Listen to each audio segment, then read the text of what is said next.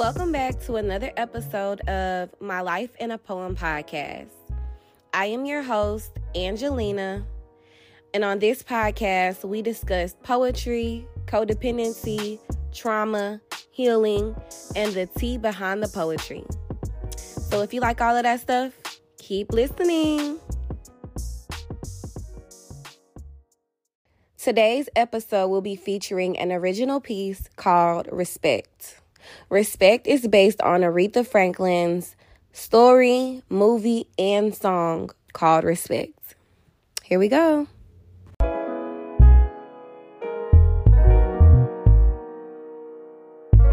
Respect. Find out what it means to me. Respect. Find out what it means to me. No, literally, turn the pages of my glossary, thumb to a definition and define it for me because I'm lost. Didn't realize my respect would cost so much, I'm spent. Bent on shame and lost in Aretha's story of fame. Who knew a movie would highlight so much of my shame? It was as if the characters casting me from my theater seat, illuminated my daddy issues lights, filmed my childhood trauma camera, and covered it up with the success of a master's degree action. Who passed my story along and played telephone with my secrets? I was coming to watch the movie, and now the movie is watching me. Got me on the edge of my tears falling down my cheeks because I thought I was coming to see Aretha, and I was really coming to see me. She was stuck with the father who was fatherless and men who mirrored his shadow. She drowned her sorrows in success, married 2 times over, and died a natural woman. How could she sing that song with so much grace when age left her lonely and single? All I can see is me at that age. I felt sorry for her. I felt sorry for me. Had babies before she was done being a baby, had to grow up all too fast. The good times never last. See, her story was one of a woman who let men make her choices. As they drowned her voice in their cologne and she rejoiced in Patron, why didn't the men just leave her alone? Why do I allow partners to patrol my happiness? I let them mirror my father, never equipped to harbor or handle my presence. So they present me with presents wrapped in shortcomings, as they always fall too short and are always too short-lived, they go. That's the pattern. They always leave. All I can see is me and Aretha at 70 as I sit in the theater calculating that she died at 3 times my lifetime, which means I have 50 more years of uncertainty, 50 more years of wallowing in tears as I drive home alone from the movie theater. If you could think that drunk driving is hard, try hyperventilating on your own salty waterfall as you try to operate a motor vehicle. And then imagine brittle breadcrumbs of misery you left from your car as you climb 2 stories. It's a mystery you made it. But it's a mystery you displayed your disdain in a way that portrayed you to be a woman that held it together. As you preach, Respect. Find out what it means to me. Hoping that someone will literally teach you the definition of the word so you can finally get some respect when you get home.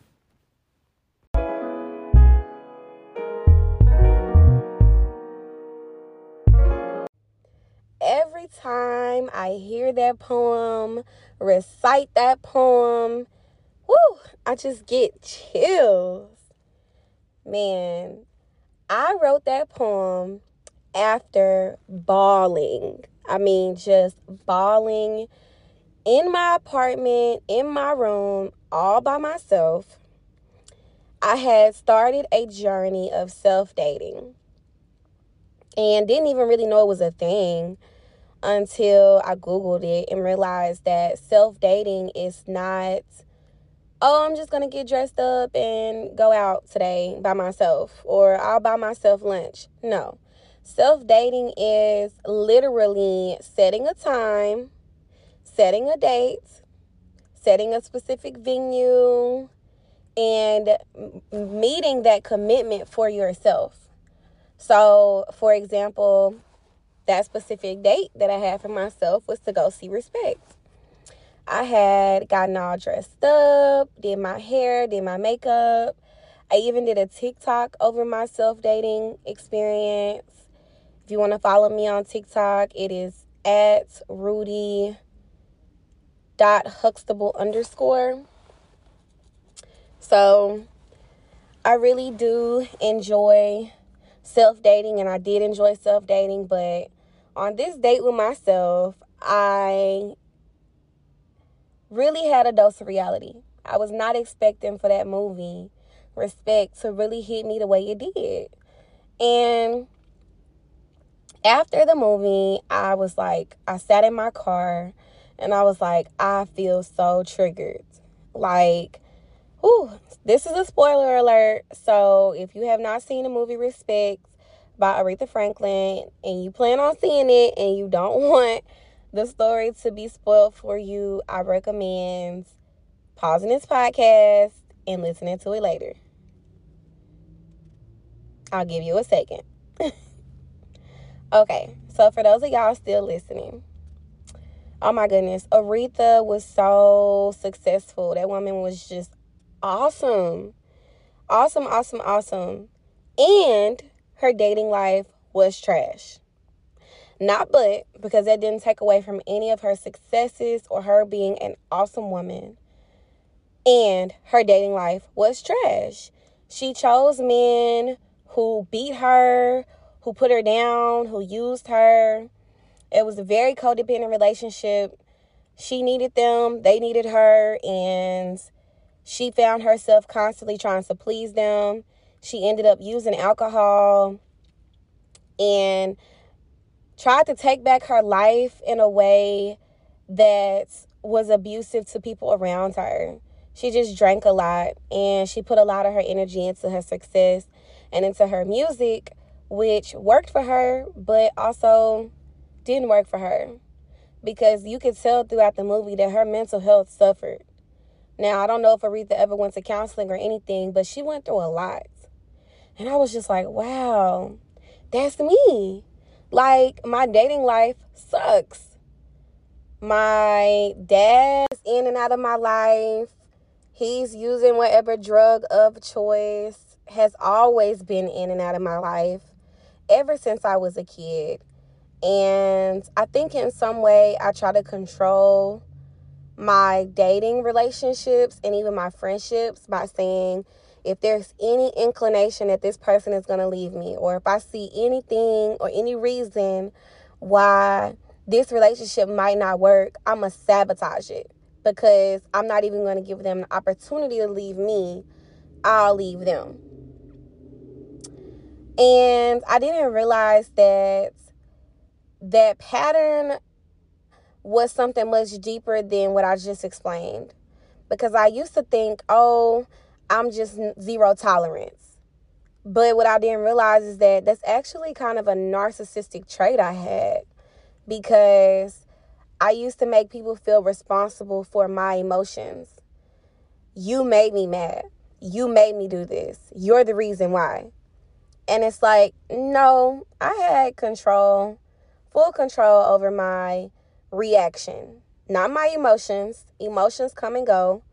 Thoughts come and go. Feelings come and go. We don't have complete control over that.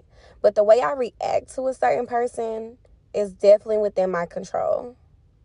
And so I would just kind of use this coping technique to just kick people out of my life. But with Aretha, her dad ended up leaving her life, or basically disowning her, once she decided to follow her dreams and do the music she wanted to do, which was also in connection to a man she wanted to be with. So her dad was like, you're not living up to my expectations. I'm no longer taking care of you. And then the man she was with it seemed like he was giving her an outlet so she can do what she wanted to do and do the music she wanted to do. But it was all a tactic for manipulation, and he ended up being abusive. So her dad was slightly abusive as well. Aretha's dad put his hands on her. She went through so many relationships where men physically and verbally abused her, until the point to where Aretha decided to become her own narcissist, because that's where narcissism comes from, that trauma. So people like to think, oh, narcissists are just full of themselves. No, this is a coping technique they have developed due to severe trauma that they've encountered, and their world has never been about them. So their coping skill is to make my world about me. Aretha does this when she makes her world about her. She's going to do her music when she wants to do it. She's going to drink when she wants to drink. And a lot of famous people are actually narcissists. Now, is this Aretha's fault? No, nobody's blaming Aretha Franklin. What I'm saying is that I have personally displayed some of these characteristics in my relationships, where I have made everything about me and it's my way or the highway. And this has been my response to my trauma. And narcissism is a spectrum. Just because you have some traits doesn't mean you're a complete diagnosed narcissist. But we all have some type of codependent traits and some type of narcissistic traits. And so just to be aware and to self-reflect on them is the only way you're going to change. There was this quote, "Once I accept myself, then I change." And a lot of people think, oh, I accept myself. I love myself. I know who I am. You know, I'm just no tolerance, or I just have a bad temper. Okay, that's knowing facts, but until you truly accept who you are and why you are the way you are, you're not going to truly change. Because what you're doing is you're tolerating yourself. You know you have these qualities about yourself and you're tolerating it. But true acceptance is being able to admit the effect that your actions have on yourself and the others around you. It's being able to truly accept yourself and the impact that you hold. And it's not until then that you can change. Because you've gone from tolerance to acceptance, which changes you, period. You are now changed. You can never be the same person that you were. For me, I always knew that I had these traits of it's my way or the highway, or I have a temper problem. However, it's not until I accept the fact that these are results of trauma. These are characteristics of narcissism, that I then begin to understand myself and accept myself and show compassion to myself and then truly change. So this poem, Respect, oh my goodness, I just was so seen throughout this movie. And it actually is what pushed me to actually go to therapy, because I knew that I was triggered and I was seen. And actually through this self-dating, I felt like me self-dating was a response to how lonely I was. It wasn't me truly loving on myself. It was like, well, I'm stuck on myself, so might as well do something about it. And it wasn't until I actually did some self-reflection and some really soul diving and just digging into why I am the way I am. And I feel like just learning about codependency and realizing that I don't have to get validation outside of myself. That's when I was truly able to say, you know, I don't have to have a friend. For me, having a friend meant I'm worth being around. It means someone likes me. I'm worthy of friendship. That doesn't mean that for me anymore. Having a friend means I have someone that can validate me or can give me some emotional support. They're a tool. Everybody in your life, everything in your life is a tool. It cannot be the meaning of your existence. It cannot give you meaning. your job, your religion, your faith, your family.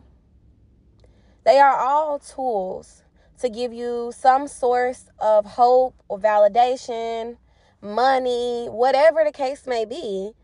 They are tools, but the true validation God has already given you. It's within yourself. You don't need that from anywhere outside of yourself. And I feel like it wasn't until then when they call it the awakening, when I was finally woken, and I was like, man, I've been going through life, and everything I'm doing it because I want validation. I'm in the social work field because I want to feel like I'm making a difference in the world. I buy gifts for my sisters because I want to feel like I'm a good big sister. I stay in this friendship that I can't stand because who else will be there for her? Who else will be her friend? Who does that serve? None of that serves me. So now when I go to the movies, when I do things for myself, guess what? It's because I want to. It's because this makes me happy. Of course, I get lonely. Now, I'm not going to sit here and lie like I don't get lonely. I live by myself. I live in a city where none of my friends live. I get lonely. But that is a part of life. That's okay. My loneliness doesn't turn into hate for myself and hate for my life. It turns into, this is a feeling. I'm experiencing it. What does it mean? Let's digest it. Let's see what I need. What do I need to give myself? Just like stress, just like hunger, just like anger. All of those emotions are indications to yourself that you need to give yourself something. It doesn't have to define you. So I just feel like respect is definitely my truth. They say you don't start writing poetry until you start telling the truth. And with that poem, I was being truthful about who I am and what I've been through and how I feel. And I think I'm far from becoming Aretha now. But at the time of that poem, I was. And I'm not saying Aretha Franklin as the woman who died here a few years ago. I'm saying Aretha in that movie. Because Aretha has probably overcome so much. Like, that movie can only show so much of her life. But the part that she was willing to share with us is a part that really resonated with me. And that poem will always resonate with me too. Because I want to be able to look back and say, I was her. I can show her compassion. I can reparent her. Some things I can tell her are, yeah, you're tolerating yourself right now. And things don't feel good. And that's okay. You've been through things that should allow you to feel like things don't feel good. And right now, you don't have the tools to deal with them. But they're coming. And they're out there. Those are some things I would have told myself. One thing that I like to practice with clients when I work in the social work field is telling them to say, I am suffering. Other people are suffering. May I be kind to myself. And that kind of reminds us that we're not the only people going through this. We're not the first. We're not the last. And just extend yourself some self-compassion. So I thank y'all for coming and listening to another episode of My Life in a Poem podcast. I hope this sits well with you. And I will see you guys again on another episode of My Life in a Poem podcast. Bye.